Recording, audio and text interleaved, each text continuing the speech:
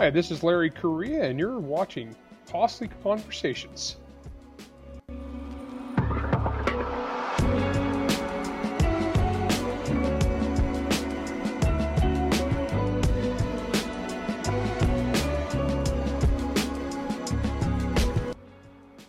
What is going on, everybody? Welcome to Costly Conversations. I'm super excited because we have the one and only Larry Correa, author of the Monster Hunter series and the brand new book, In Defense of the Second Amendment. Fantastic read, and we want to talk to him a little bit about that today. Thank you so much for coming on the show, Larry. And I guess tell us a little bit about the book. Like, what's going on? Like, what inspired you to write this book, which is unfortunately timely, as it seems like always in the Second Amendment community. It's timely. So what inspired you to write this book? Well, I'm a novelist by trade. That's what I do. I've written 25 novels, and they're pretty popular. I do pretty well. But before I was a writer, I was actually in the gun business. I was a firearms instructor. I was a CCW instructor. I was an SOT-7, so I did machine guns, suppressors, that kind of thing. I've been involved in gun rights my whole adult life, and I've kind of always been a big believer in the Second Amendment. And then years later, after I had a really successful writing career, I'm a best-selling author.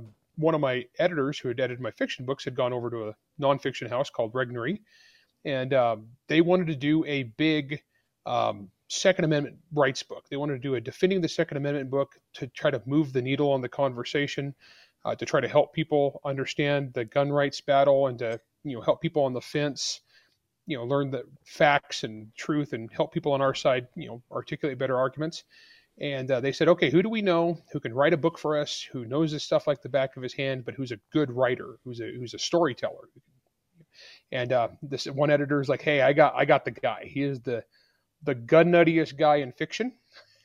And I've been doing this my whole career. And the other people there was like, well, I don't know. He's not a pundit. He's not on Fox News. He's not a media guy. Is he going to be the right guy? He's a science fiction author. What's he going to know about this? And the editor's like, no, trust me, this is the dude.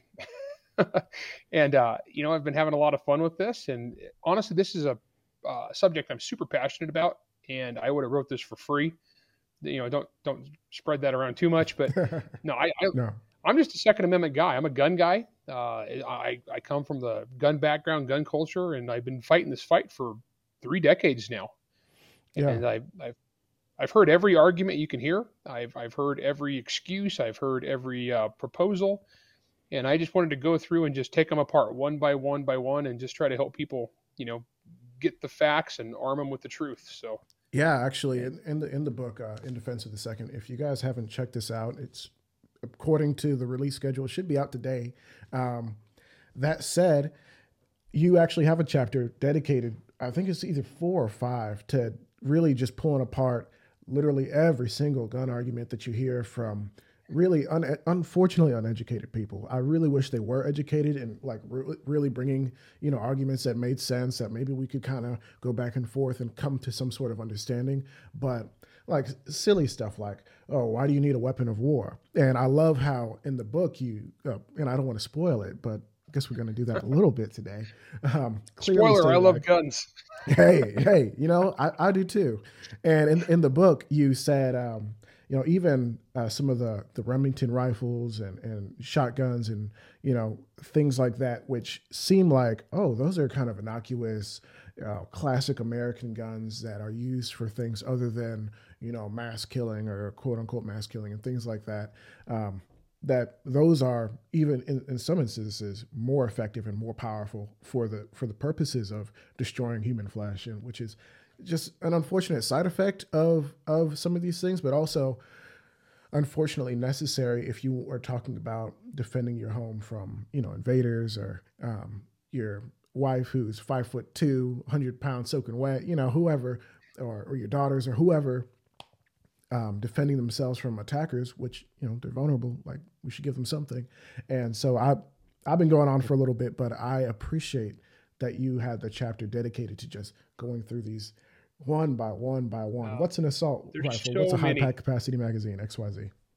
Yeah, there's so many. And like I said, I've been doing this for so long. I've heard it all. I've heard every possible thing. I mean, I do have one chapter where I get into the stuff that's newer, like last 5 years they've started doing, but I go through everything I can think of. Like the weapons of war thing is so silly because they're like, well, nobody needs a weapon of war. Well, actually, we do, and I get into why we want weapons of war, specifically the Second Amendment, being the big red button on the Constitution. It's vital, and then self-defense. You want a weapon that's effective and accurate and reliable, just like the military does. And the weapons of war thing falls apart. And like I said, the Remington hunting rifles and Winchesters and Remington 870 pump shotguns, those are all weapons of war. And in our lifetimes, even the revolver was a weapon of war. It was issued to air crews as late as the Gulf War. And so all of these things are weapons of war. So the whole weapons of war thing is just kind of this silly emotional misnomer. They're talking about like AR-15s, super popular, common in America. They freak out because they get used in crime, but you know what? They get used in crime because they're the most common gun in America. It's like getting mad that a Honda Accord is the most likely car to be used in crime as a getaway car. It's because there's millions and millions of Honda Accords. That's just how it is. I don't know. We dealing with these people that I find that there's the people who are well-meaning but emotional, and they'll make these arguments because they heard them and they want to help, and they actually do care, but they've just kind of been lied to for a long time, so they don't know any better. And then you got the other group that knows better, and they don't care. They'll flat out lie to your face. They'll make stuff up. They'll push for policies that actually hurt the demographics and communities that they're trying to save, supposedly, and they just don't care because to them it's all about winning. It's all about getting more power and more authority, and they'll lie to that first group of emotional people and just manipulate them, and it's really gross, and it's messed up. And I've been watching this for so long that I know all their arguments better than they do. So I try to go through pretty much all of them. I probably missed some because there's hundreds of them, but I hit everything. I hit high capacity magazines. What's an assault weapon, which is a made up term. Background checks. The gun show loophole. I just try to break down all of these things. But it's like you said, man, we want this effective stuff because this is about defending our families. I want my wife and my kids to be able to defend themselves, and I want everybody to have the rights. The Second Amendment is for everybody. So I don't know. I'm just trying to fight the good fight, and I'm trying to help other people get into the fight. So I hope it works. Absolutely. And a big purpose of the show is trying to spread this awareness to other people, especially the marginalized minority communities who will tune in and enjoy the content. But also, I want everyone, especially those who are kind of new to this space, as you know, 2020 was kind of a boom year for introducing new demographics into the space. I really want them to understand, like, what does freedom actually mean? Because most people, they have the luxury of not really thinking about that. What does it take to defend freedom? Yeah, it's one of those things that's easy to take for granted until it gets put in your face that it's being taken from you. And it's interesting because 2020 was a bad year in a lot of ways, but what was really interesting to me is if you look at the numbers, gun ownership skyrocketed. And you can talk to any FFL in America, they'll tell you the same thing. They had lines out the door, people were paying scalpers prices, and those weren't gun nuts because we got ours. We're not going to like wait in line and panic because we've already got our guns. Those were new people. And a lot of it was you had a breakdown in society. We got this societal contract that people would just kind of abdicate their responsibilities and assume the government will take care of them. But we saw it in 2020. We had people who all of a sudden they realized they were on their own. And they had police departments saying, hey, if you have an emergency, don't call 911. You're on your own. Good luck. We can't come. And so all of a sudden these people who their whole lives had just taken for granted that I don't want a gun, guns are dangerous, guns are scary. All of a sudden it was like, wow, the cops aren't coming. I'm going to get killed. And so they rushed out and bought whatever they could. And it's interesting because if you look, I do have it. One of the chapters in the book is about the changing demographics of gun ownership. The way the left likes to portray it is often as, I should say the media, the way they like to portray it is that like it's this old white guy thing. And, it's evolved over time. At one point in time, it was primarily culturally an old white guy thing, but that's of the past. Most of those guys who were kind of stuck up and insular, they wanted to keep this as their club. they're dying off. And if you look at the modern generation of gun owners, it's honestly a diverse and welcoming bunch because people, we get it. Like this generation of gun owners, we've been through it. Uh, we've seen the people who are supposedly on our side sell us out. We've seen people say like, "Well, you can go ahead and take those icky, scary assault rifles, and as long as you let me have my duck hunting gun." And that those days are pretty much done because those people have aged out, and everybody else is like, "No, we guns are for everybody. Guns for the Second Amendment is for America, all Americans." And honestly, the best thing that we can do, all gun owners, is like you're talking about the conversations and getting people educated. I'm kind of an evangelical gun owner. I mean, I'm not. I'm not evangelical. I'm just saying that I like getting the word out. I like getting people involved and training them. Honestly, the best thing we can do for bringing people into the gun culture is take them shooting. Get them out to the range, let them see that the stuff they've been told on TV is nonsense. Get them out the range, have some fun, teach them safety. I don't know. That's kind of how I roll. So I'm hoping this book helps people who are sitting on the fence. No, absolutely. I was talking. I outed one of my friends earlier. He wants to be a gun owner. He loves the idea of having a gun for home defense, but his wife hates it, and she won't let him have a gun in the house. So I kind of wrote this book for both of them because she's not like super militant about it. It's just that she has heard all these lies over the years. If you have a gun in your house, you're 43 times more likely to shoot yourself than an intruder, which is just made up. This is straight up a lie. They just made it up. And that one's been around since I was a little kid. I mean, that's from the 80s. So how could that statistic still be accurate today if it's the same? It's wild. Yeah, totally. It's funny because actually, that was one of my favorite ones because the dude just straight up lied. He took this tiny little sample, and then his math was all junk. But what it was is I pointed out that lie started when original Top Gun was in theaters, and it was still being told while Top Gun was in theaters. That's how much time has passed. That's hilarious. And they're still rehashing it. That sounds so lame. Yeah, no, that is one thing, and I'm glad that you were able to speak about this new generation of gun owners that's coming in and kind of changing the landscape in such a way because I truly believe that the anti-gun movement, and I try to stay away from the left and the right just because I know people who consider themselves left of center who are very much pro-gun, and I'd hate to lump them in with this sad anti-gun argument. That said, and it's also too, I know right-wingers that throw us under the bus in a heartbeat. Oh yeah, well you don't need those dirty suppressors. That's for criminals. And what do you want full auto for? And we're not for abolishing the NFA. Like, bro, get out of town. If you're not for abolishing the NFA, we're not friends. Not like that, anyways. Like, you can still talk to me, but I don't. That's kind of where it stops. That said, I am extremely excited about kind of continuing this conversation and bringing even more people in. And I'm glad that you are putting resources out here like the book In Defense of the Second Amendment, which is a really easy read. Like, let's just put that out. And that's something I did want to talk about is when I first picked up the book, and I've kind of been reading a lot more recently than I have in even recent years.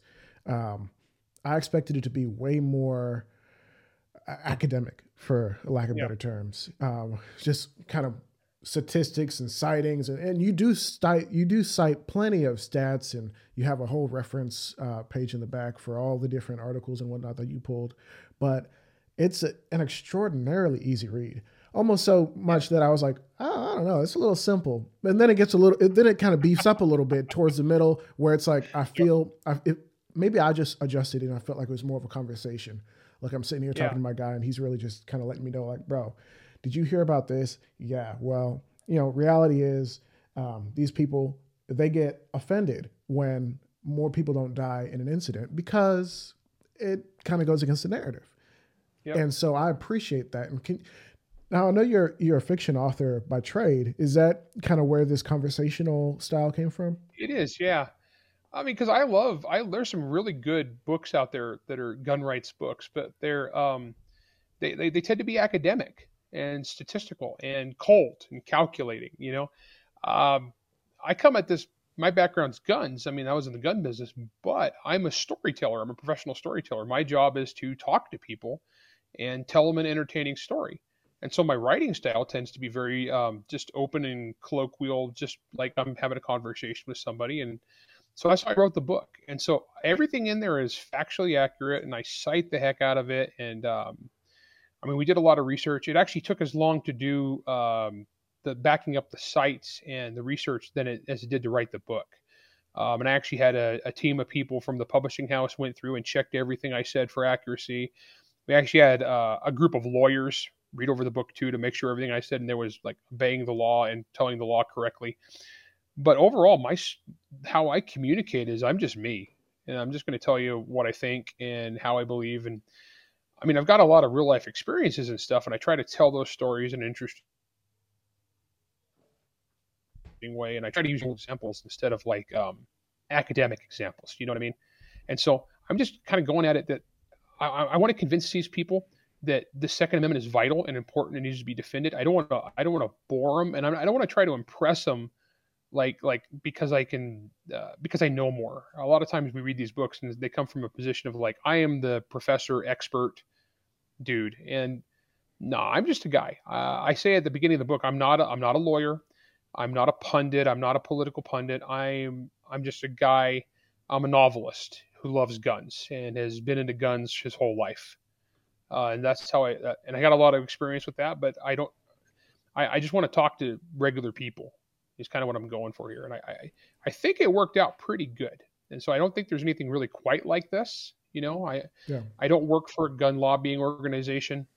Um, I mean, I talk about them in the book because some of them do really good work, but I don't like pick any sides. I don't like say this is the best one. Go join it. You know, I'm not. Right.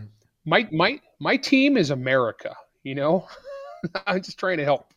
So Thankfully so. yeah, I'm glad you like that though. That's what I was going for. Yeah, no, I really came to appreciate it as things started to develop in the book. And I was like, you know what?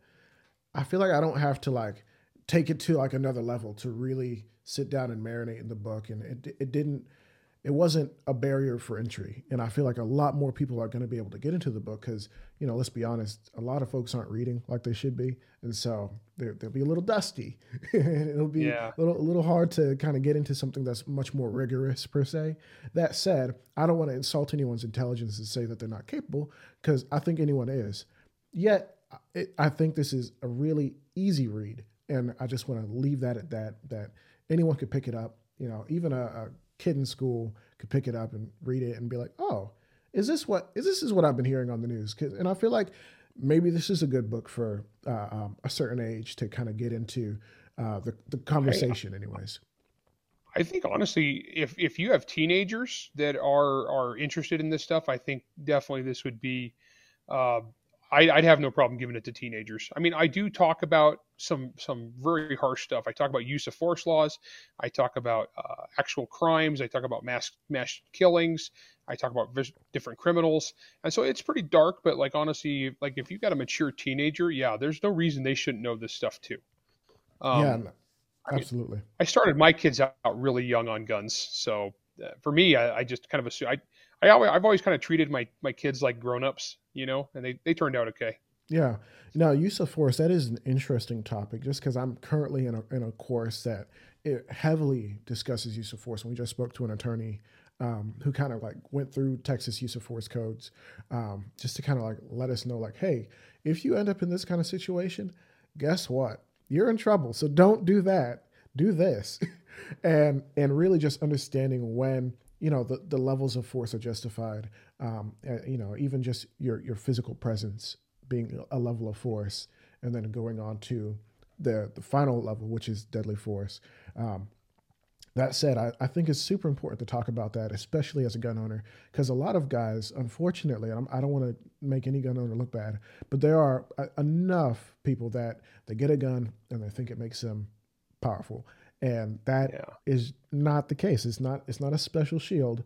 It just gives you a chance in the case that you have no other choice, and I can't say that enough. So thank you for going through that in the book and making sure that people are kind of aware of the different use of force and whatnot.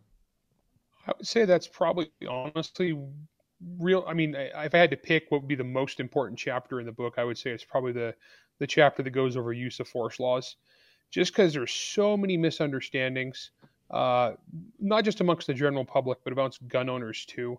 And the more you know about that, the better off you'll be if you are going to have a firearm for self-defense. To know how reality works as opposed to the myth and the news and TV, which is usually wrong. So I don't. It's not like a big legal primer or anything, but it's kind of honestly when I used to teach CCW, uh, basically that was my lecture. That chapter was kind of the hour-long lecture I would give on the fundamentals of use of force law, and I hope that people would kind of like read that and understand.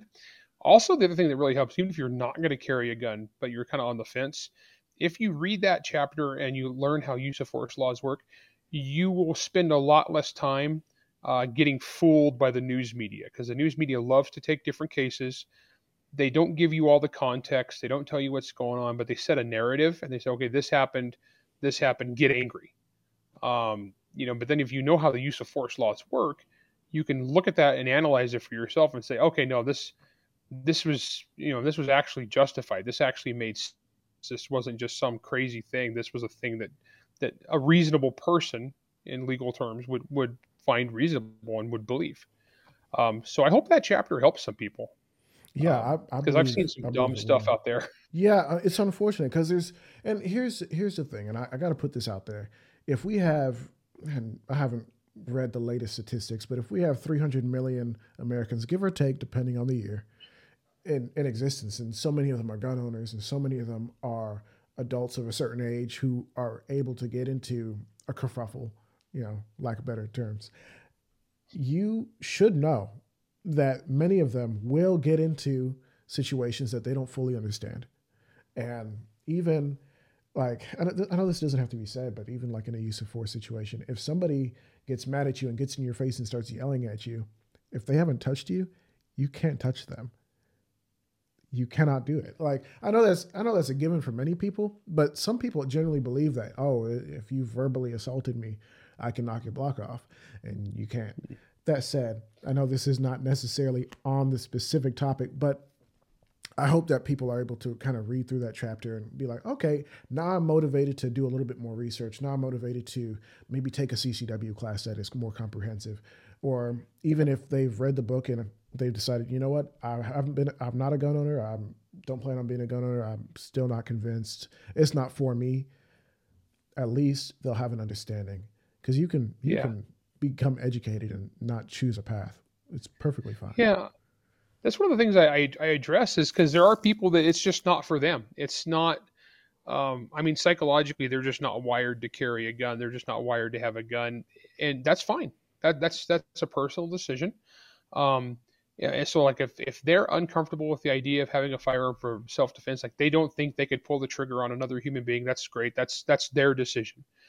All that I ask and all that I implore of them is, don't put that on the rest of us. We're not you, you're not us. We're all different. And every single person I've ever worked with or taught, they all had different levels of skill, knowledge, commitment, courage, whatever it may be. And I'm not saying anyone is right or wrong. I'm just saying human beings are different. And a lot of people were like, well, I could never shoot somebody. That's fine. And other people are like, oh, if I had a gun, I would get angry and shoot people over parking spaces. Okay, you definitely shouldn't carry a gun, and that's fine too. That's good you recognize it. Yeah. But honestly, most of us, we're fine. So don't put your problems and your hangups on somebody else. If somebody else wants to defend their house with a firearm or defend their family, conceal carry a gun in public, that's up to them. And so I think we have too many people in this debate are kind of busybodies. They think whatever their state is, that's the state of everybody else, and they're going to impose it on the rest of us. And that's just not fair. It's not. And I feel like now is a great time to go into a quick commercial break. So let's go ahead and do that, and then we'll continue on with the conversation. So for those of you who are listening at this point, thank you so much for listening to our guy, Larry Correia, author of In Defense of the Second Amendment. You should check out his book. He's not paid me to say that, but I think it's a good book. That said, you should also check out Blackout Coffee. Why? Because they support the show, and anytime you purchase using our link, it helps tremendously. What we do here is rather expensive, and I would love if you would use the code Atlas10 to get 10% off your order. Check them out, see if you love them. If you don't love it, return it. But if you love it, enjoy coffee during the show, and we can enjoy coffee together. All right, now back to the show. Larry, so how did you find the balance between snark and genuine outreach? Because it's easy. It's easy to get real snarky. I know you know. Oh yeah, But how do you that's find a the balance. balance? That's a hard one for me. I had to tone it down a lot because I've dealt with so many willfully ignorant people and angry people over the years that I got like no patience left. Like I get it. if you see me on the internet and some dude comes up and starts going off about, oh, you just want to kill children and murder people, you angry redneck. I'm tired of that. I've heard it all a million times, and I'm real short with those people. So when I'm writing this book, I mean, I definitely had to keep in mind, like, look, these aren't those people. I'm writing this for regular people.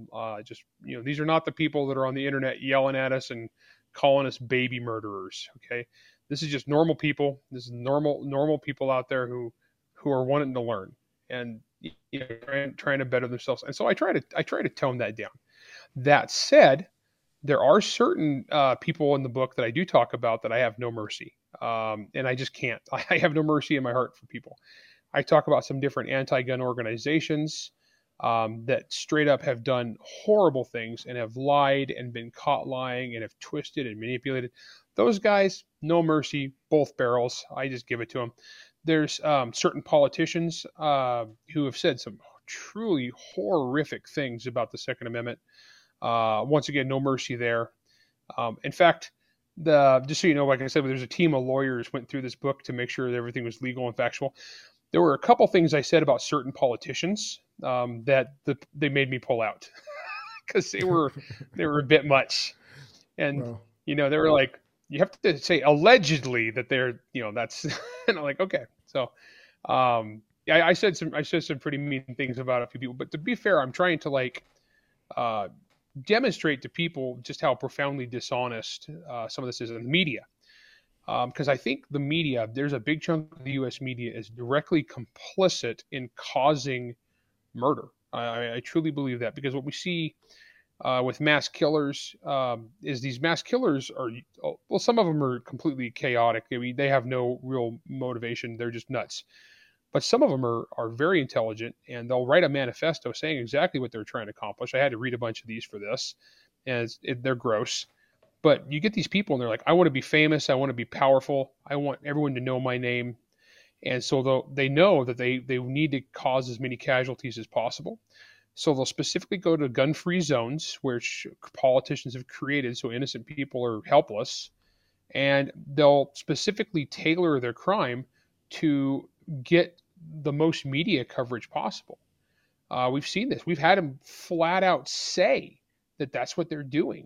We've had these murderers say, "I'm going to go to this place because people are unarmed. I'm going to use this kind of gun because it'll be on the news more, and the more people I can kill, the more famous I'll be." And sure enough, what does the news media do? It rewards them. And yeah, sure, that guy's probably dead. He probably got shot. But the next guy, the next psycho, he sees that and he sees the last psycho be the most famous man in the world, and he's on the news. The president of the United States will stop what he's doing and talk about him. He'll be on the cover of magazines. He'll be on the cover of Rolling Stone. And all of a sudden, so the next disaffected loner, crazy guy is like, oh, wow, cool. I know what I have to do. And that's why we see where there'd be like a rash of several of these in a row. And so those people, yeah, I'm pretty mean. I'll be honest. I don't really pull any punches with those people. and that's understandable.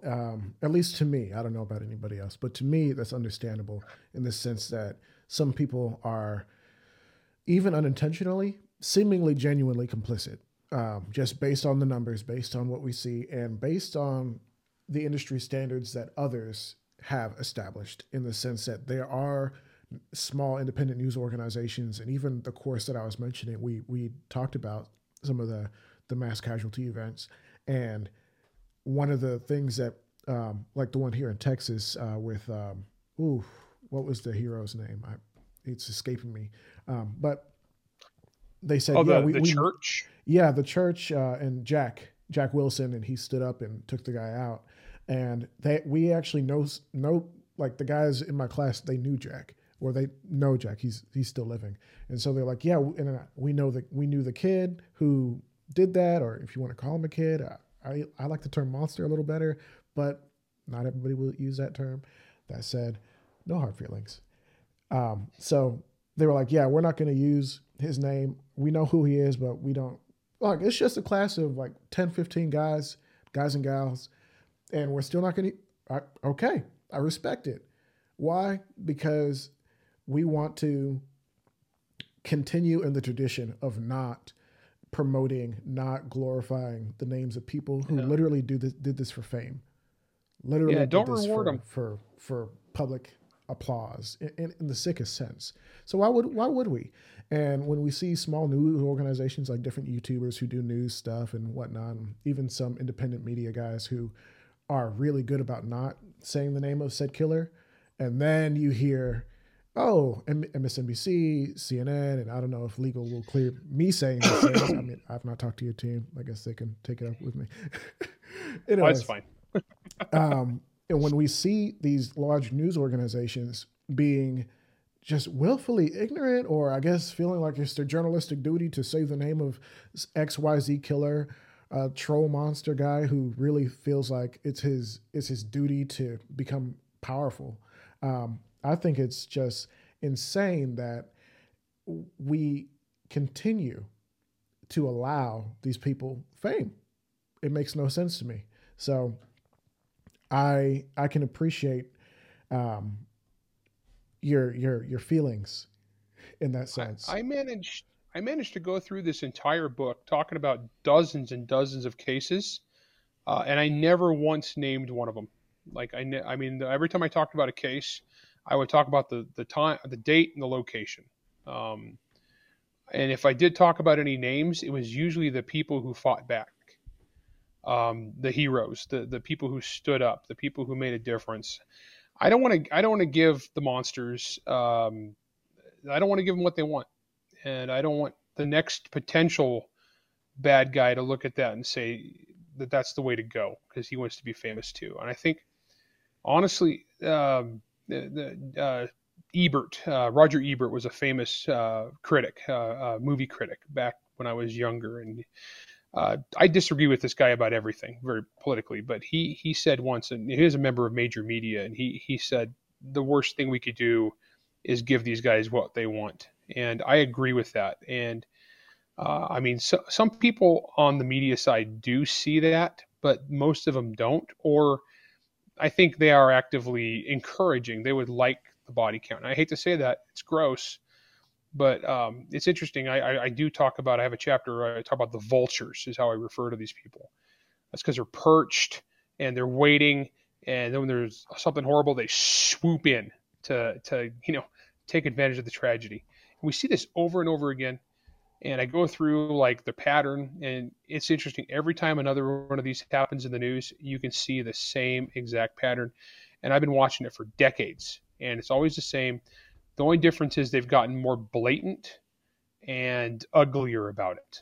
Like they're not suave anymore. There's nothing smooth about it. They just come in and they bludgeon you over the head. It's the first thing they say is, okay, the bad guy somebody that we can use to malign people we disagree with? If not, is the gun something we can use to push for more gun control? It's a very cold and calculating way they do this, and it's all to prey upon the emotions of that first well-meaning group that I talked about, of people who they're not necessarily out to destroy America and steal your rights, but they're kind of like Stalin referred to the useful idiots. It's just you they spin a narrative and they swindle people, and so yeah, I that's one of those topics I had to talk about in the book because it has to be covered. But I tell you, it's kind of wearying to honestly go into all these cases and murders and study this stuff. And and see this pattern over and over again. Absolutely. No, and I respect the fortitude and wherewithal that it takes to kind of go through and kind of beat yourself up in the emotional sense to tell the story and to be honest about it. Um, that said, I mean, even what you said about the media narrative, and even right now, there's currently a uh, a mass shooting that, or a mass murder or mass killing event, however you prefer to say it, that happened recently. And I don't want to speak too definitively about anything because it's still very fresh. And as you and I both know, the the facts will come in and then the facts will change and the facts will come in and then they will Yeah. change in a matter of minutes, it seems. So we can't speak definitively about it, but it seems in California, in a decent area, um, somebody went in and murdered about, the estimate is about 10 people, if I'm not mistaken. You can I tell me if heard I'm wrong. 11. 11? That's See, the last I heard earlier today was 11. I don't know what that is, if that's yeah, accurate I or mean, not. any one is enough. One is enough to be a problem for me, anyways. Any reasonable human being. That said, we are seeing like, okay, the media narrative, the media cycle is not spinning as hard, and I'm like, wait a minute, this happened on over the weekend. It's Monday morning. I'm on YouTube, and I'm not really seeing all the people chirping about it. It's not so clearly the guy wasn't white.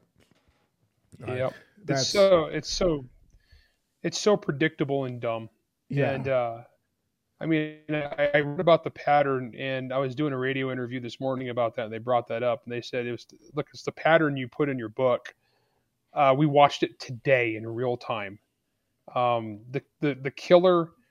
At first thing they do is they rush to conclusions. We had U.S. congressmen like Adam Schiff Mm. tweeted about how there was this crime and the victims were Asian. So clearly, this is a case of, I'm paraphrasing, I can't remember exactly what he said, but this is probably bigotry. And this is hatred against the Asian and Pacific Islander community. And it's like, this is before there's any information out there. And then it comes out that it's a guy who was part of that community. It wasn't like a bigotry thing, it was a personal thing. I mean, we don't know the details. Obviously, I don't want to pontificate, but it's more just an example that it doesn't matter. They take whatever the thing is while the emotions are high, and they just strike. And they make up whatever they want, and they just lie their butts off, and they do that to us. And then when the facts come out over the next usually 3 or 4 days, and that doesn't work with their narrative, they just drop it. So like I said, if it had been a white guy with a big red MAGA hat, waving a Confederate flag, it would have been everywhere Monday morning. It would have been on every news station, pounding in your head over and over again. And Yeah. it's so dumb. It's so dishonest, Yeah. which is funny because, like we already said earlier, the gun owner demographics are changing. So a white redneck is not, and I say that with love. Okay, I lived in Alabama. All right, so Right. I'm not bagging on rednecks. Love you guys, but what I'm saying here is they portray it as like a racial thing, and gun ownership is not. The Second Amendment is not a racial thing. It Right. should not be a racial thing, and it shouldn't be a right or left thing, like we said earlier too. It's just, but they try to stratify it and do that because that way they can just have their little easy culture war narrative and just boom, packaged, done. No, you're unfortunately correct, and I hate that we can't give the same level of ire and what's the word? Just focus and let's the do some things. I wish the do some things from your book would say, hey, let's do something about in this case, and I don't want to speculate or pontificate, but it's been reported. Oh, we believe it's a domestic violence thing. Then why aren't we talking about that? Like, like Yeah. let's get into that. Domestic violence is a real problem in America. Like it's not in the worldwide. I assume just because you put men and women in a room together for years, and someone's going to be upset eventually. That said, the solution is never violence, and if you do struggle with that, seek help. There's plenty of resources out there, and don't take it out on the people that you're supposed to love.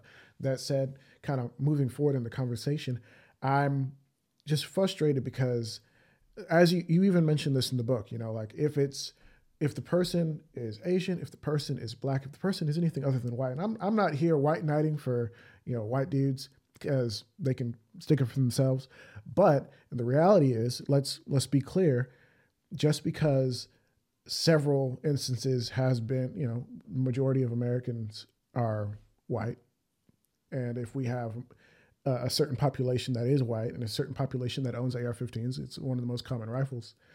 Wouldn't a strong amount of emotional crimes or crimes that seem to be crying for mental health, and I don't want to blame mental health on some of these issues. I think some of these issues are just issues of evil in one's heart. You can agree or disagree. That said, I think that we should move beyond the, oh, look at these angry white men, must be a conservative guy. Well, one of the last mass casualty events was from a person who is Hispanic and seemingly a part of the LGBTQIA plus and otherwise community. No disrespect there. Yeah. No, it's because honestly, evil people can spring from any group. No Yes. one group has cornered the market on bad. Everybody can produce a crazy guy or an evil person. I mean, that's just how it is. It's so sad too because it honestly does a disservice to the whole thing and the way they play this game. And I try to put some ideas in the book of like what are the proactive things we can do to stop these guys, because afterwards we can look at who they were and what their manifesto was and what they were trying to accomplish. But in that moment, that's all irrelevant. All that matters is you want to survive. And the best way to survive is to stop that guy. What stops these killers is a violent response. Every time, that's what stops killers. Violent response. And that violent response can either be quick by somebody who's there, or it can be slow by waiting for the cops to come. And if you have somebody who's there, they're going to have less time to kill people. They're going to have less time to work. And if you have to wait 5, 10, 15, 20 minutes for the cops to come, they're going to kill more people. And so, honestly, the best single defense against that kind of terrible, rare, but terrible event is an armed populace. And it's just regular people can still carry firearms. I mean, so like this event happened in Los Angeles. It is so hard to get a concealed weapons permit in Los Angeles. It's one of the worst places in the country. They do have concealed weapons permits, but you have to be politically connected.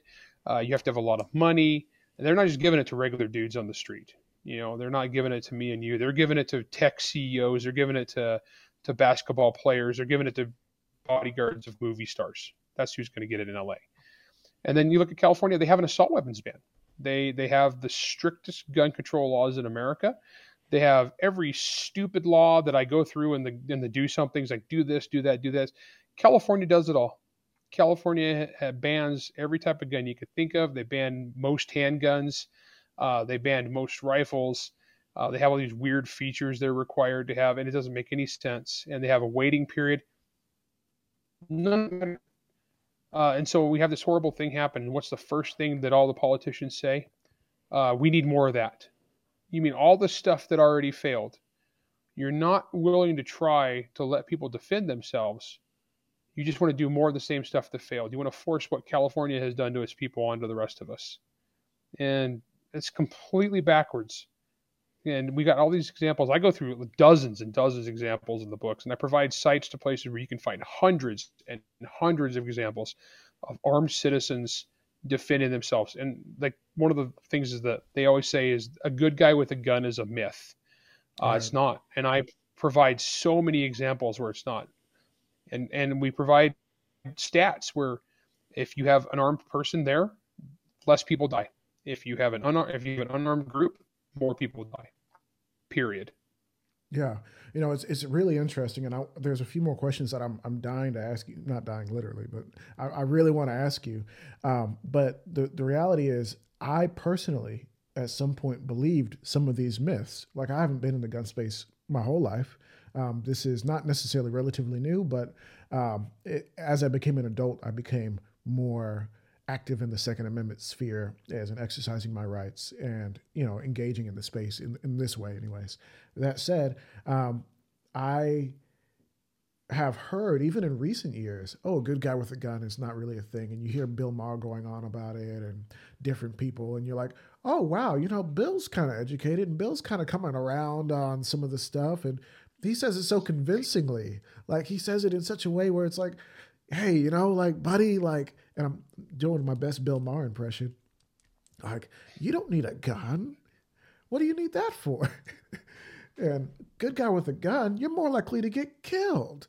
And there have been plenty of late night comedy hosts who have gone through, and I can't remember the exact one, but there was one of those late night shows where the guy gets a gun, goes to the shooting range and does this and that, and it's like, whoa, this is crazy. And it's just, I respect this book and I appreciate the insights that it brings, because I've heard all the same things. And at some point, some of them I believed. And not because they're true, but because they said it in a convincing way. And Yeah. I guess I was a little gullible. Who Well, knows? no, don't feel bad.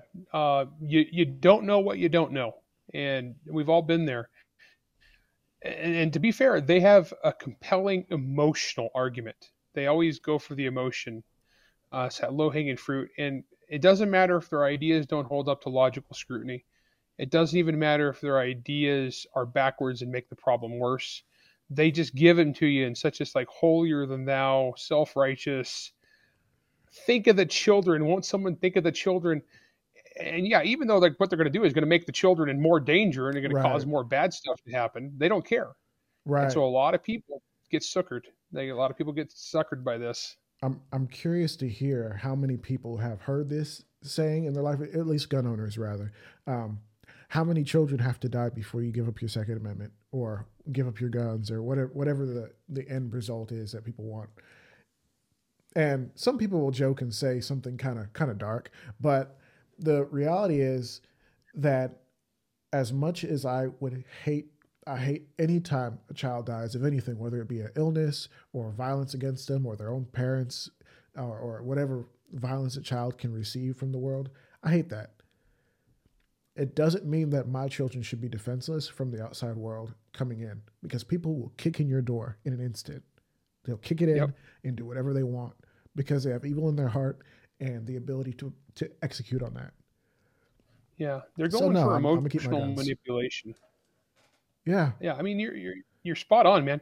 It's like, honestly, it's like, even if we lived in some magic fairy tale world where you could make all the guns go away, evil people are still going to be here. And if yeah, every law-abiding citizen in America gave up their guns tomorrow, the bad guys would still do bad stuff. They would drive their car through a parade. They would go to Home Depot and make a bomb. I mean, they made bombs out of pressure cookers. More people are killed with fists and feet and screwdrivers and baseball bats and rocks than what the left calls assault rifles. And so it doesn't matter. Evil people are going to be evil. And in the meantime, the only thing that we have that evens out the playing field between regular people and violent criminals is guns. Guns are our best tool. Um, I mean, don't get me wrong. I'm a big fan of unarmed self defense. I'm a big fan of yeah. pepper spray. Even I mean, those are all tools in the toolbox. But man, I tell you, there's nothing else can do what a firearm can do. And so, I mean, I'm a big guy. I'm a big. I've got daughters. I've got family members, and I always see this one where you get some tough guy on Twitter is like, "Oh, you just need a gun because you're compensating." Yeah, yeah, I'm too old to like fist fight six dudes. I'm gonna die. I mean, Right. and then, but what about the whole company? What about my mom? I mean, Yeah. does my mom have to fight barehanded against a dude who's twice her size? You know, should my daughter have to do that? And so when you get those people doing that, it's just the gun is just a tool. Right. It's self defense is the right. The gun is just the tool. Yeah, and it's really interesting to hear people cite other countries, and I don't want to spend too much more time on this topic specifically, but citing other countries. And a recent conversation I had, and that one will probably come out a little later. We talk about Japan and how they don't really have gun violence, but The reality is their society is incredibly different, and there is still violence. There are still, all the typical violence against women and people who are not as physically capable. It can happen. Knife violence is still a thing. Like, don't think that just because all the animes look cool and it's a beautiful city and people are eating all sorts of interesting octopus and squid and stuff that people aren't still gonna take you back and hurt you. Like, someone's still gonna hurt you, and wouldn't you rather they had a tool to defend themselves? Anything, but ultimately, a firearm is the most effective tool to stop a deadly threat, also and including a tyrannical government. But no one wants to talk about that. Yeah, But I do. I, yes, yes, you do. yeah, I went there. Yes, you did. But we'll circle back to the tyrannical government. But I do want to talk about a hot button issue: arming teachers. Oh yeah. I've recently had a conversation with Phil Smith. He's the president of the National African American Gun Association, and he went on for a little bit talking about how we need to arm churches, we need to arm schools, teachers, etc. And I had a few people in the comment section being like, "Hey, I'm with everything that he's saying, but I don't think teachers should be armed." And I almost feel like they misunderstand the statement. Yeah. Where it's like, we want to force these teachers. We're going to strap them up. Like, here's your duty weapon. Here's your Glock, and go out there and save those kids, buddy. It's like, whoa, whoa, whoa, Yeah. whoa. Where are you? If a teacher doesn't want to be armed, they're not going to be armed. Like, you can't force anyone to pick up a gun. That's Talk the about first this. thing yeah, and this one I have a lot of experience on. Because I used to teach teachers concealed carry classes for free. Because my state actually allows for armed teachers in school, and it's basically how it is if you have a concealed weapons permit and you would like to carry your gun to work, you carry your gun to work. That's all it is. I always got to specify. Very first thing is it's voluntary. It's 100% voluntary. It's not mandatory. No one would ever want to arm all teachers. It goes back to what I was saying earlier. It's not for everybody. I mean, psychologically, emotionally, it's not for everybody. But here's the thing. I guarantee in every single school in America, there's at least one or two or three people who are capable and intelligent, and they've got training and they've got a background in this stuff. Let that guy be armed. Let that woman be armed. Um, an example I like to use is back when I was teaching teachers, I had a principal and a couple of his teachers and a janitor bus driver came to my class, and they had an event that a student had gotten real violent, had been armed, and the teachers dealt with it, and the school resource officer, the cop, was not there. So the teachers, the unarmed teachers, had to deal with the situation. It worked out, but it scared the heck out of them. And so this principal at that point said, "Look, it's legal for us to have concealed carry in schools here. I don't want to be unprepared and have kids get hurt because I wasn't protecting them." So he went out and he got a couple other teachers that he knew and trusted as being people that were squared away, and they came and took my class. And in fact, the janitor was a recently returned. He was a young guy. He was a recently returned Iraq War vet. I mean, so this guy had combat experience. This guy had extensive training provided by the government. Why wouldn't I want this guy armed in my kid's school in case something horrible happens? And one of the things I got to specify is, like in Utah, they're not cops. They're not searching lockers. They're not, doing anything. They're not arresting people. No, you don't even know they're armed. They have a gun. It's under their clothing. No one ever sees it. The only time the gun ever comes out is if it's a life or death situation. And we see people all the time. They'll get all hysterical about this. And they'll be like, "Oh, if you have guns in school, then it's going to be like murder and chaos, and teachers are going to be shooting students if they get lippy, and they're going to be shooting people over parking lot spaces." And it doesn't happen. Yeah, We've no, had it for over a decade. that's actually been a big concern with a certain a section of my audience who they're very aware and conscious of some of the issues between, more specifically, black students living in a world that doesn't quite understand them because they're from different environments or whatever the reason is. And the question has always been like, "Hey, we see this situation where this one teacher literally locked a kid out in the cold for several hours. Now, what if you gave that teacher a gun? Would that student be dead? Or all it takes is one." This is one of the more valid arguments that I heard, which maybe you can debunk if you want to, which is all it takes is one teacher to mess around and kill a kid or even injure a kid, and it will shut the whole thing down. Now, to this Yeah. point, in Texas, we also have what's called the Guardian program. I think you mentioned it loosely in the book, where if basically the school district says go for it, teachers can either generally they can be armed, sometimes through a program or however it's done. And there's teachers literally in my area. I think they're more private school teachers who can go through PPO programs and become armed. And people like that, PPO being like level 4 security, personal protection officer, which kind of gives them some additional education and some additional training, which is I think important. But I know you personally have said like, hey, some of the barriers, like forcing them to get anything more than a license to carry, you think maybe kind of silly. But before we address that, could you address the thought of some of the racial tension between teachers and Yeah. or uh, one teacher messes up and it's over for everybody?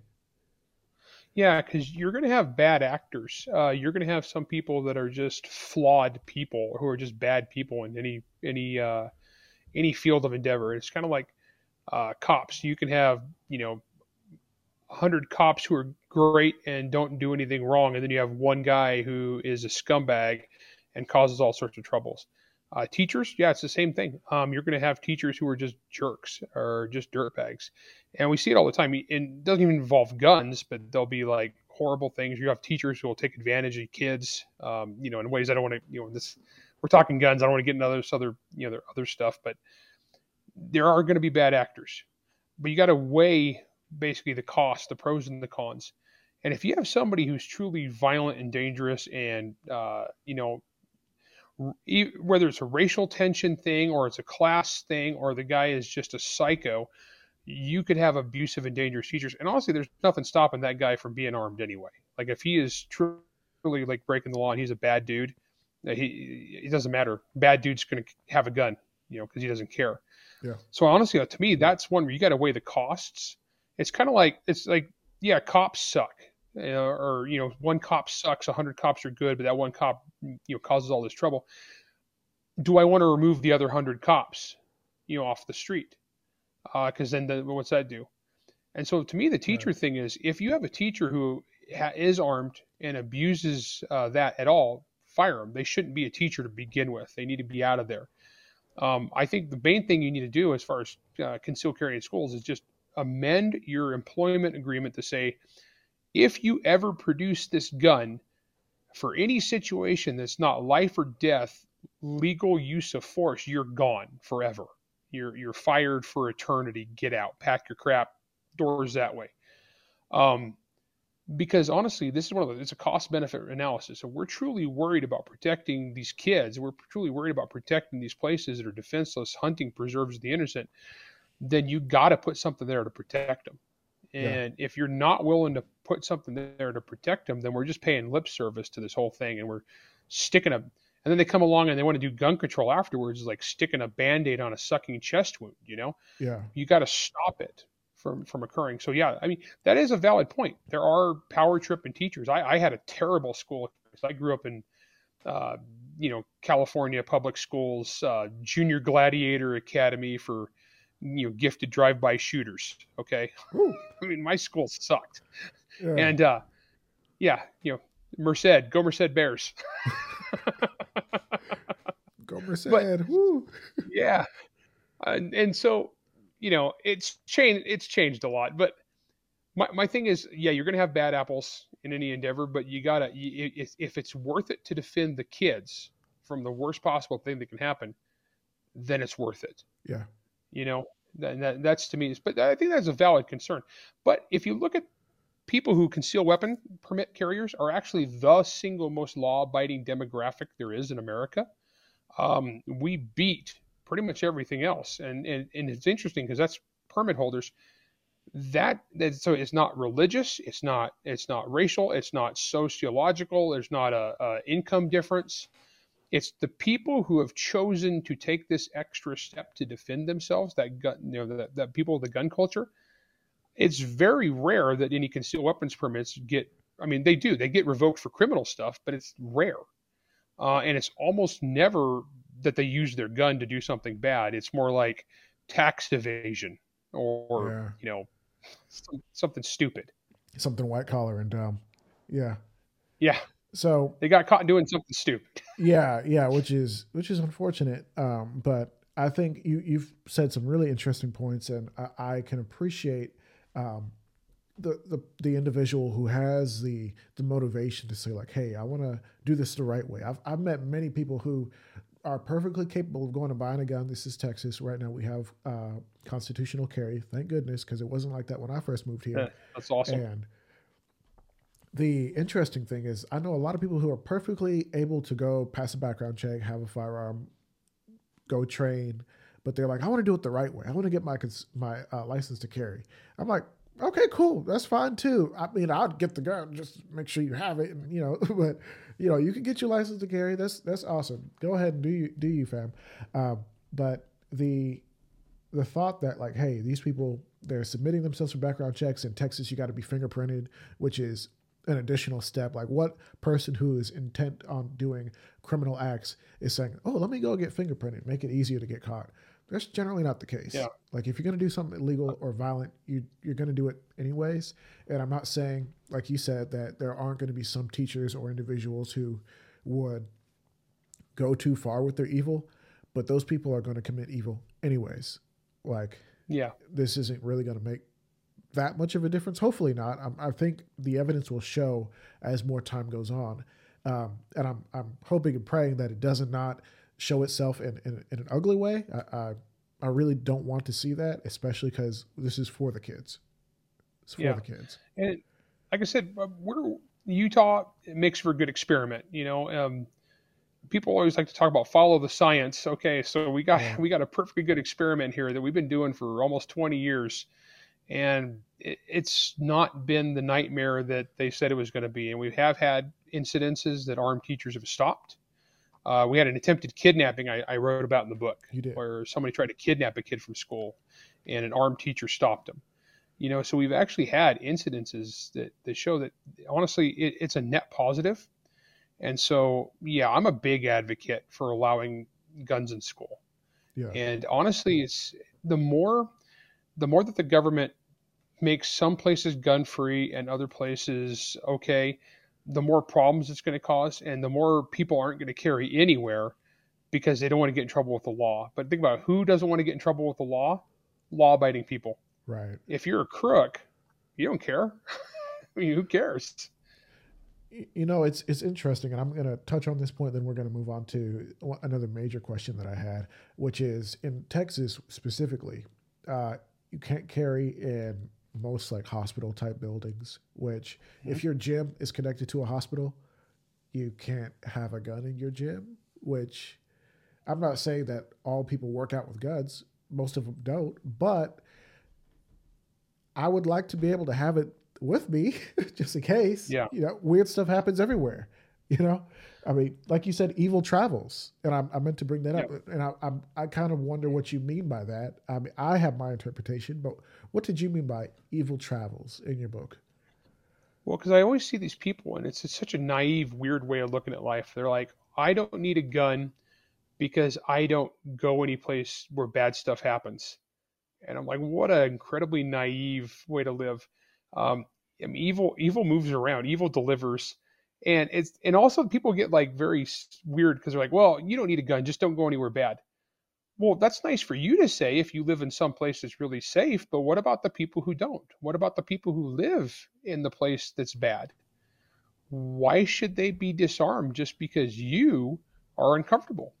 I mean, it's funny because like the most high violent crime rate places in America are the places most likely to have extreme restrictions where people aren't allowed to have guns in public. And it's so weird and backwards to me that people would have this idea that, oh, I live someplace safe. Or I also see the one too where people who have a gun and they're like, well, I'm not going to carry it unless I'm going to go someplace dangerous. Well, what are you doing that for? You don't know when a place is going to be dangerous. And if you look at a lot of these events that have happened, it's sudden. There's not rhyme or reason to it. It's just a sudden event. And when a sudden event happens, you either have the tools with you that will enable you to do something, or you don't. And if you don't have the tools that you can fight back with, then your options are run, hide, or pray. So yeah, evil, like I said, evil travels around, evil delivers, evil don't care, and it looks for targets of opportunity. And so I don't know. Some people get really self-righteous about this stuff, but honestly, we're all vulnerable. We're all human. Um, we're all imminently mortal, and so people just need to like realize that life is dangerous, and there's bad people out there who will do bad things, and just you got to prepare for that, and you got to deal with it. You're absolutely correct. Evil delivers, which is we got to slap that on the t-shirt if you haven't already.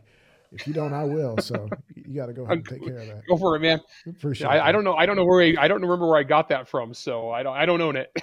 Hey man, I mean, like, hey, to me, I picture like a pizza, like a pizza card, but instead of it saying like Pizza Hut or something, it's like evil. It's like, hey, honey, did you order evil? No. Oh, Well, well, they're here, yep, they're knocking here. on your door. You know, what's that? What's that? The old hide your kids, hide your wives. They're climbing in your Yeah. window, Yeah. snatching. Oh, I love that guy. Yeah, snatching your people up, hide your kids, hide your wives. Um, Moving to, I guess, a point of contention. I think I understand what you mean by it, and this has been kind of a point that a lot of gun guys have said, or a lot of Second Amendment advocates per se, which is the media. They want more bodies. They're not happy if not, only a small amount of people got killed. You mentioned it in the book, fantastic book, in defense of the Second Amendment. Um, but you basically implied several times that, hey, the media, they're disappointed if not enough people get killed. Do you really believe that, or do you feel like there's like even a slight amount of hyperbole in that sentence, or do you No, generally I, believe that, I hey, they want it I more? genuinely believe that.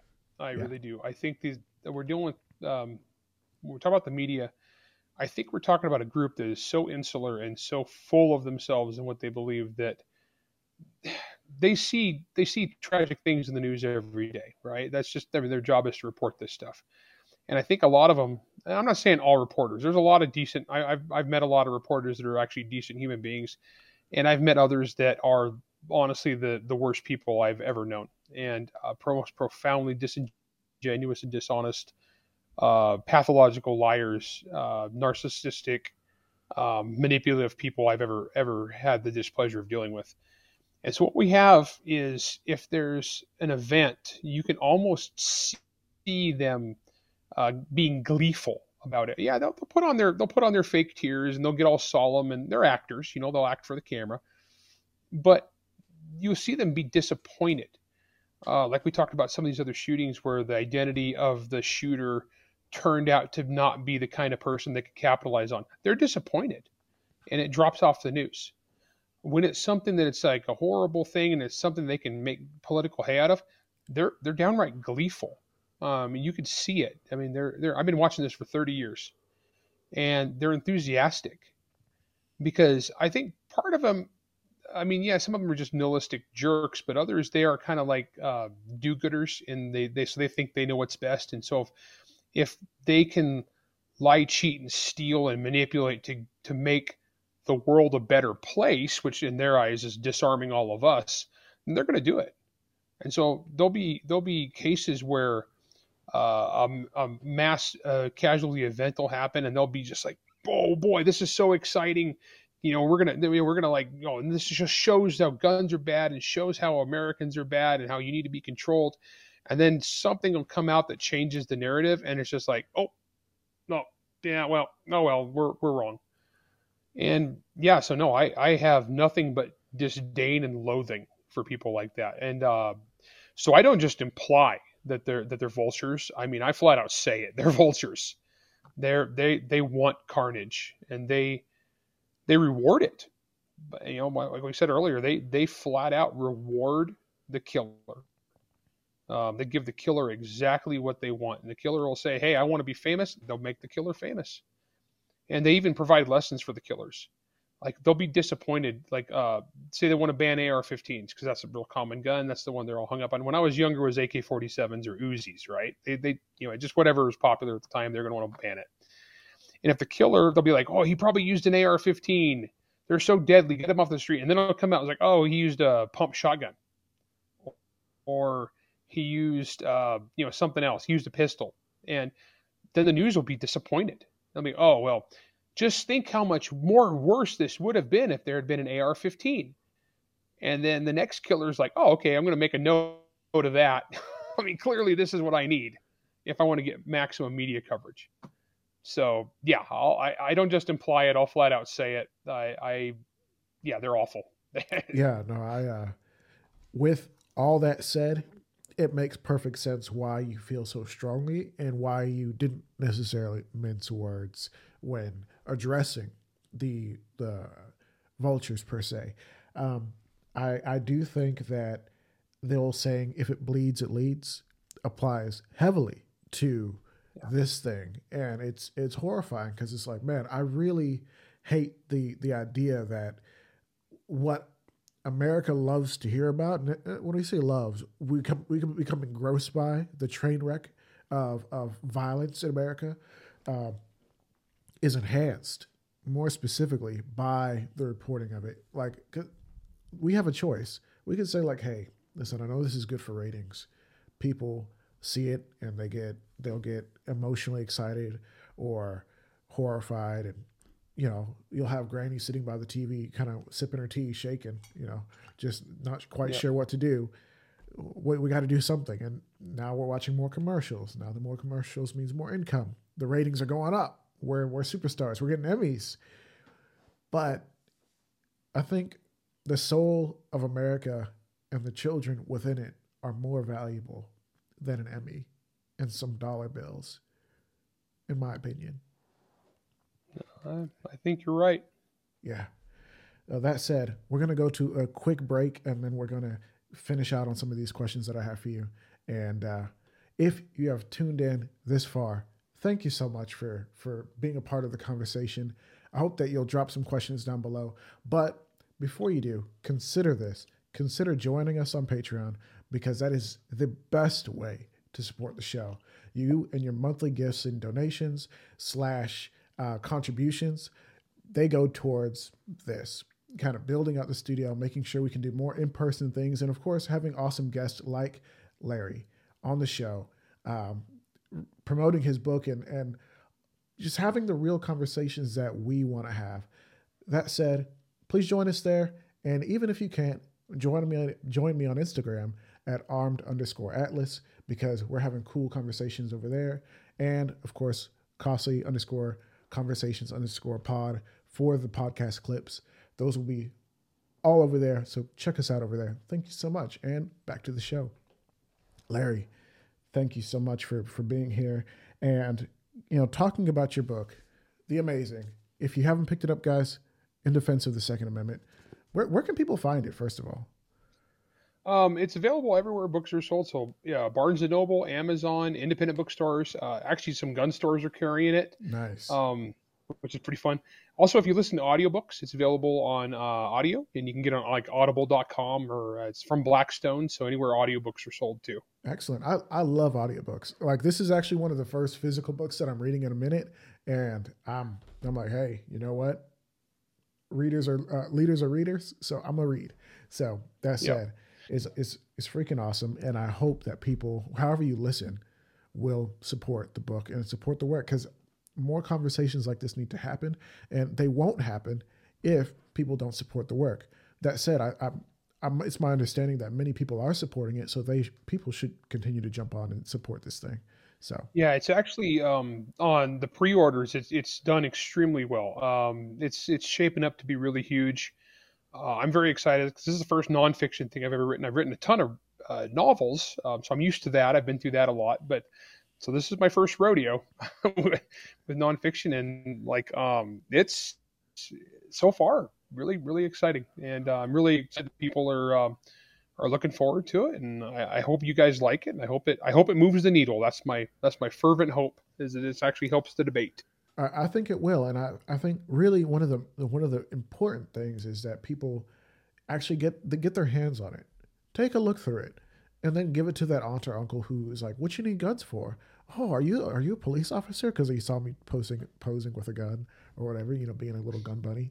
But it's like, no, no, no, no. Like, I don't have to be in military or law enforcement to express my Second Amendment rights, to defend my family with a firearm, to train and to be learn how to be extremely effective.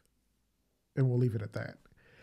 We don't have to be some sort of special operator in order to be effective. So that's something that I hope people will do is get the book, give it away. What is the best way to buy the book? Like, what is there a method of purchasing the book that really is more effective when it comes to, I guess, bringing in revenue so that this is more effective for you and the publisher? Um, Is there a way? Honestly, I always tell people just whatever makes you comfortable because it all comes back to us and it all helps. And Yeah. honestly, my thing is just whatever makes you happy. So if it's Okay. audio, if it's physical, if it's ebook, to me, I'm just happy to get it out there, and I'm sure the publisher is too. So it's like honestly, whatever you guys enjoy. So support your local booksellers. Okay, so I mean that's the big one. Support the local bookstores if you guys can find it there, or hop into a gun shop and support those guys. I think that's a big deal. I've heard in the past that audio book sales don't necessarily help the authors as much. I mean that might be a myth or some sort of wise tale, but Well, Well, getting away from gun stuff, but like I know a lot about publishing. What it is the bestseller lists are calculated off of physical book sales primarily, and most of that's going to be on your release week because it's okay, about velocity of sales. So honestly, if you want to make a statement, buy it the release week. But honestly, I'm already a New York Times bestseller. I'm not going to make the list again. They don't like me. They know who I am now. ah, So they say, oh, he's a uh, gun nut. Oh, we don't like that yeah, Larry guy. Oh, wait, Larry? yeah. No, he can't make the list. Well, it's actually funny. So a bunch of my novels made the New York Times bestseller list until they knew who I was, and then I've never made it since, even though my sales have gone up. They're very Interesting. biased, and that's okay. I mean, it is what it is. The But clicks. we we've already sold enough off pre-orders to make the New York Times bestseller list, but I don't think we're going to just because they have my name on like a post-it on the wall. Screw this guy. Larry done piss somebody off. Sorry, Larry. That said, I'm thankful that people are supporting the book, and I'm hopeful that a few people in this audience will go and support, not because we just want to sell stuff, but because this kind of book, this is important to push the needle forward, as you said, to enhance the conversation so that people are maybe a little bit more equipped. Because after being battered online all day, I think it's helpful to have something that, because I've been called like a child killer before, or I have the blood of kids on my hands. Like, what are you talking about? I have two small children.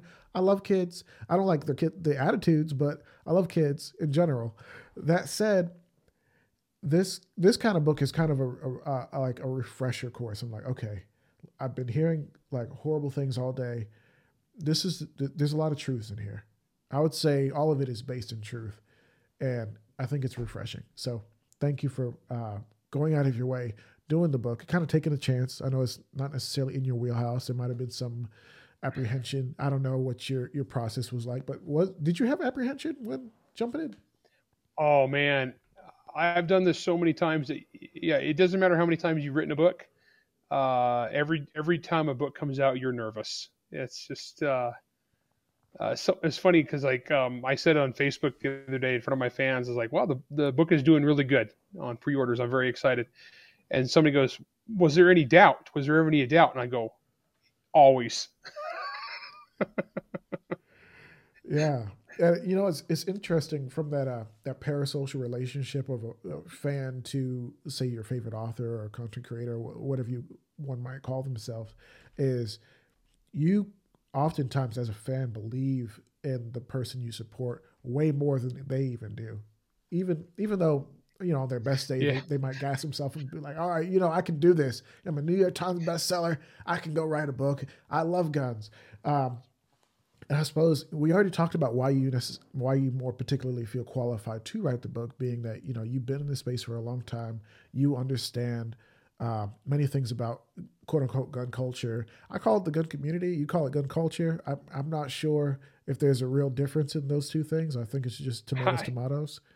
But Yeah, pretty much. It's a bunch of people, and honestly, it's a very wide bunch united by one thing, and yeah, that's believing in the Second Amendment. It honestly, I know people who like guns who are all over the board on every other politic, and that's why I tried real hard in the book too not to hit any other politics. I tried to keep it to guns because that's what we're talking about today. And so if I disagree with you on 100 other subjects, that's fine. But if we're on the same side on the Second Amendment, then we're on the same side on the Second Amendment, and let's take a stand together on that. yeah.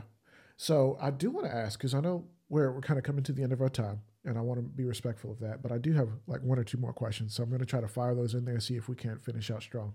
In regards to, uh, there is some brovet dude bros who have said in the past, like, hey,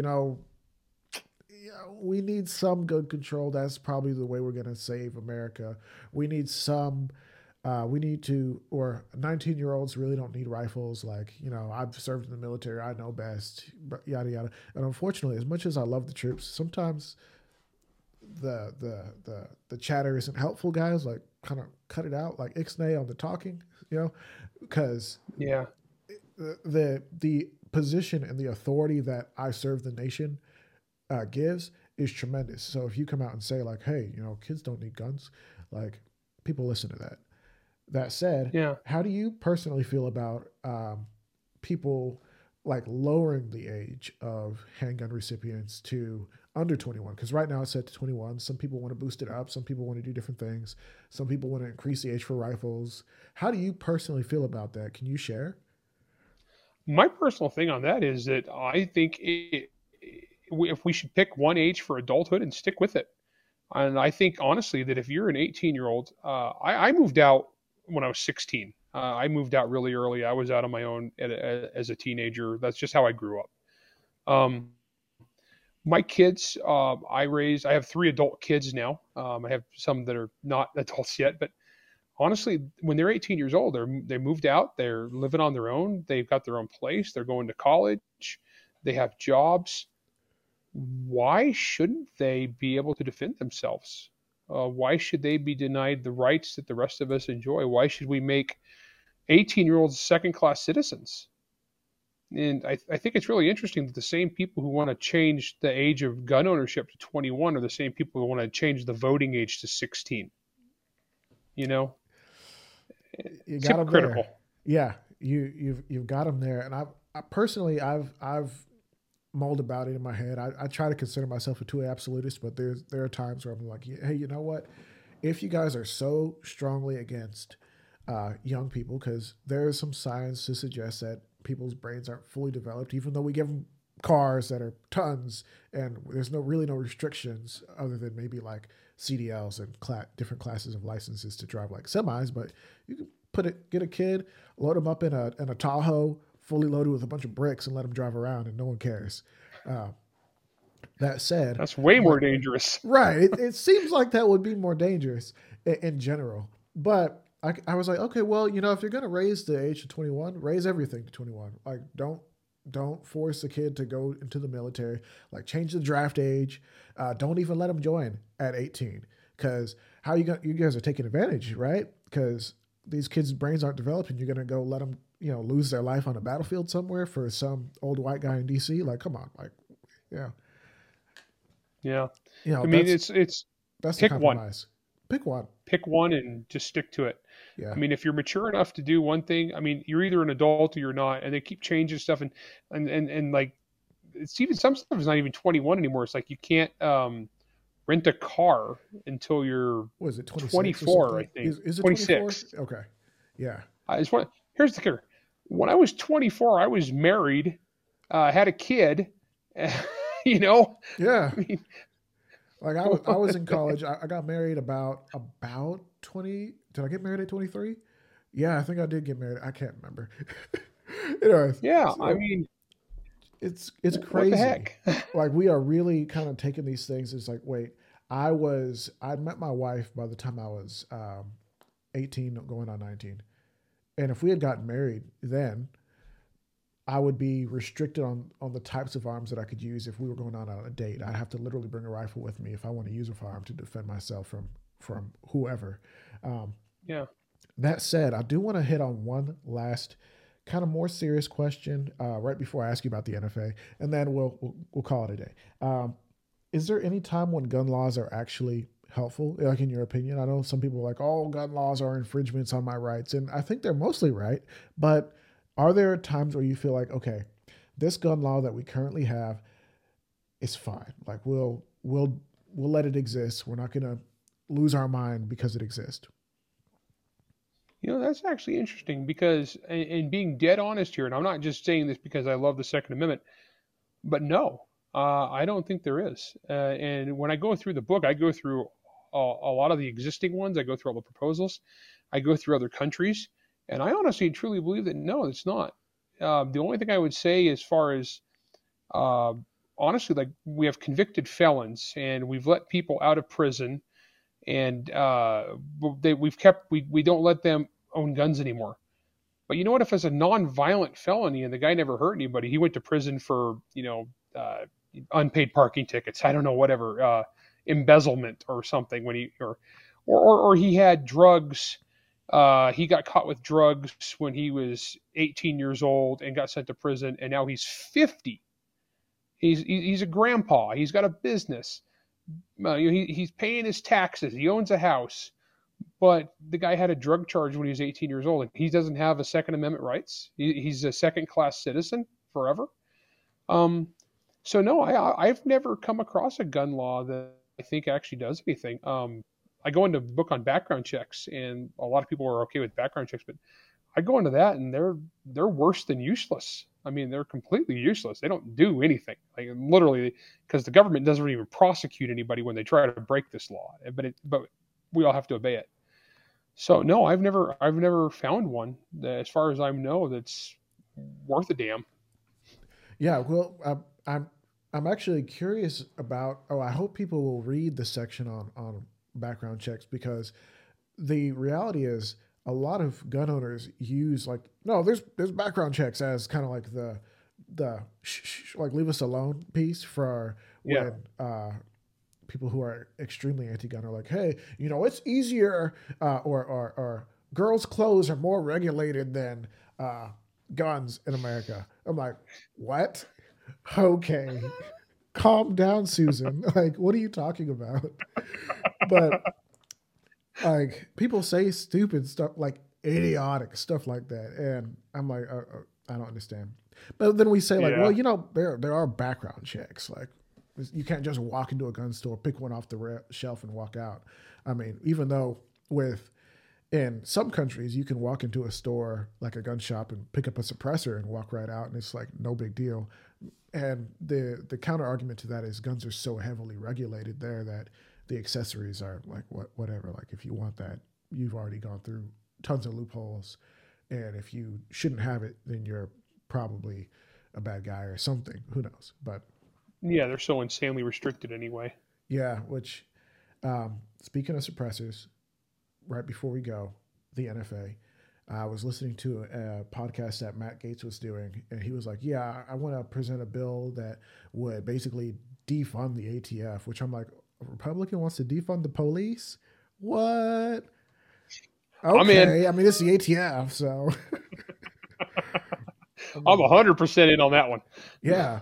But I was in this conversation slash debate recently talking about like, okay, well, uh, should we need to basically abolish the ATF? And I was like, I think I think it's more effective to remove the NFA or some of these gun restrictions first because the ATF is completely toothless if they have no laws to enforce. Even if they want to go around evaluating what laws exist to enforce them how they want to, as they often do.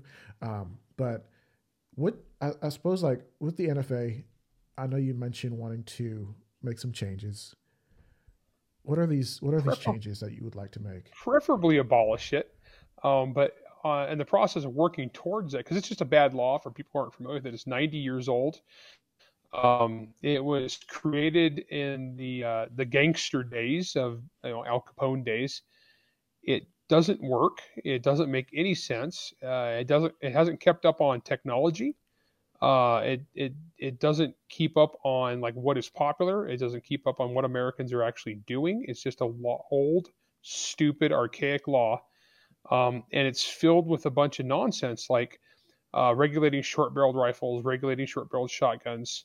And if you look at that stuff, it's really, really goofy because like the rules don't make any sense. I go through in the book and I break down how the rules work, but if I have a shotgun with an 18-inch barrel, it's not any more dangerous or less dangerous than a shotgun with a 17-inch barrel. I mean, if I made that barrel 1 inch shorter, it's not anything. It doesn't matter, except that's 10 years in prison, mandatory punishment. And it's stupid.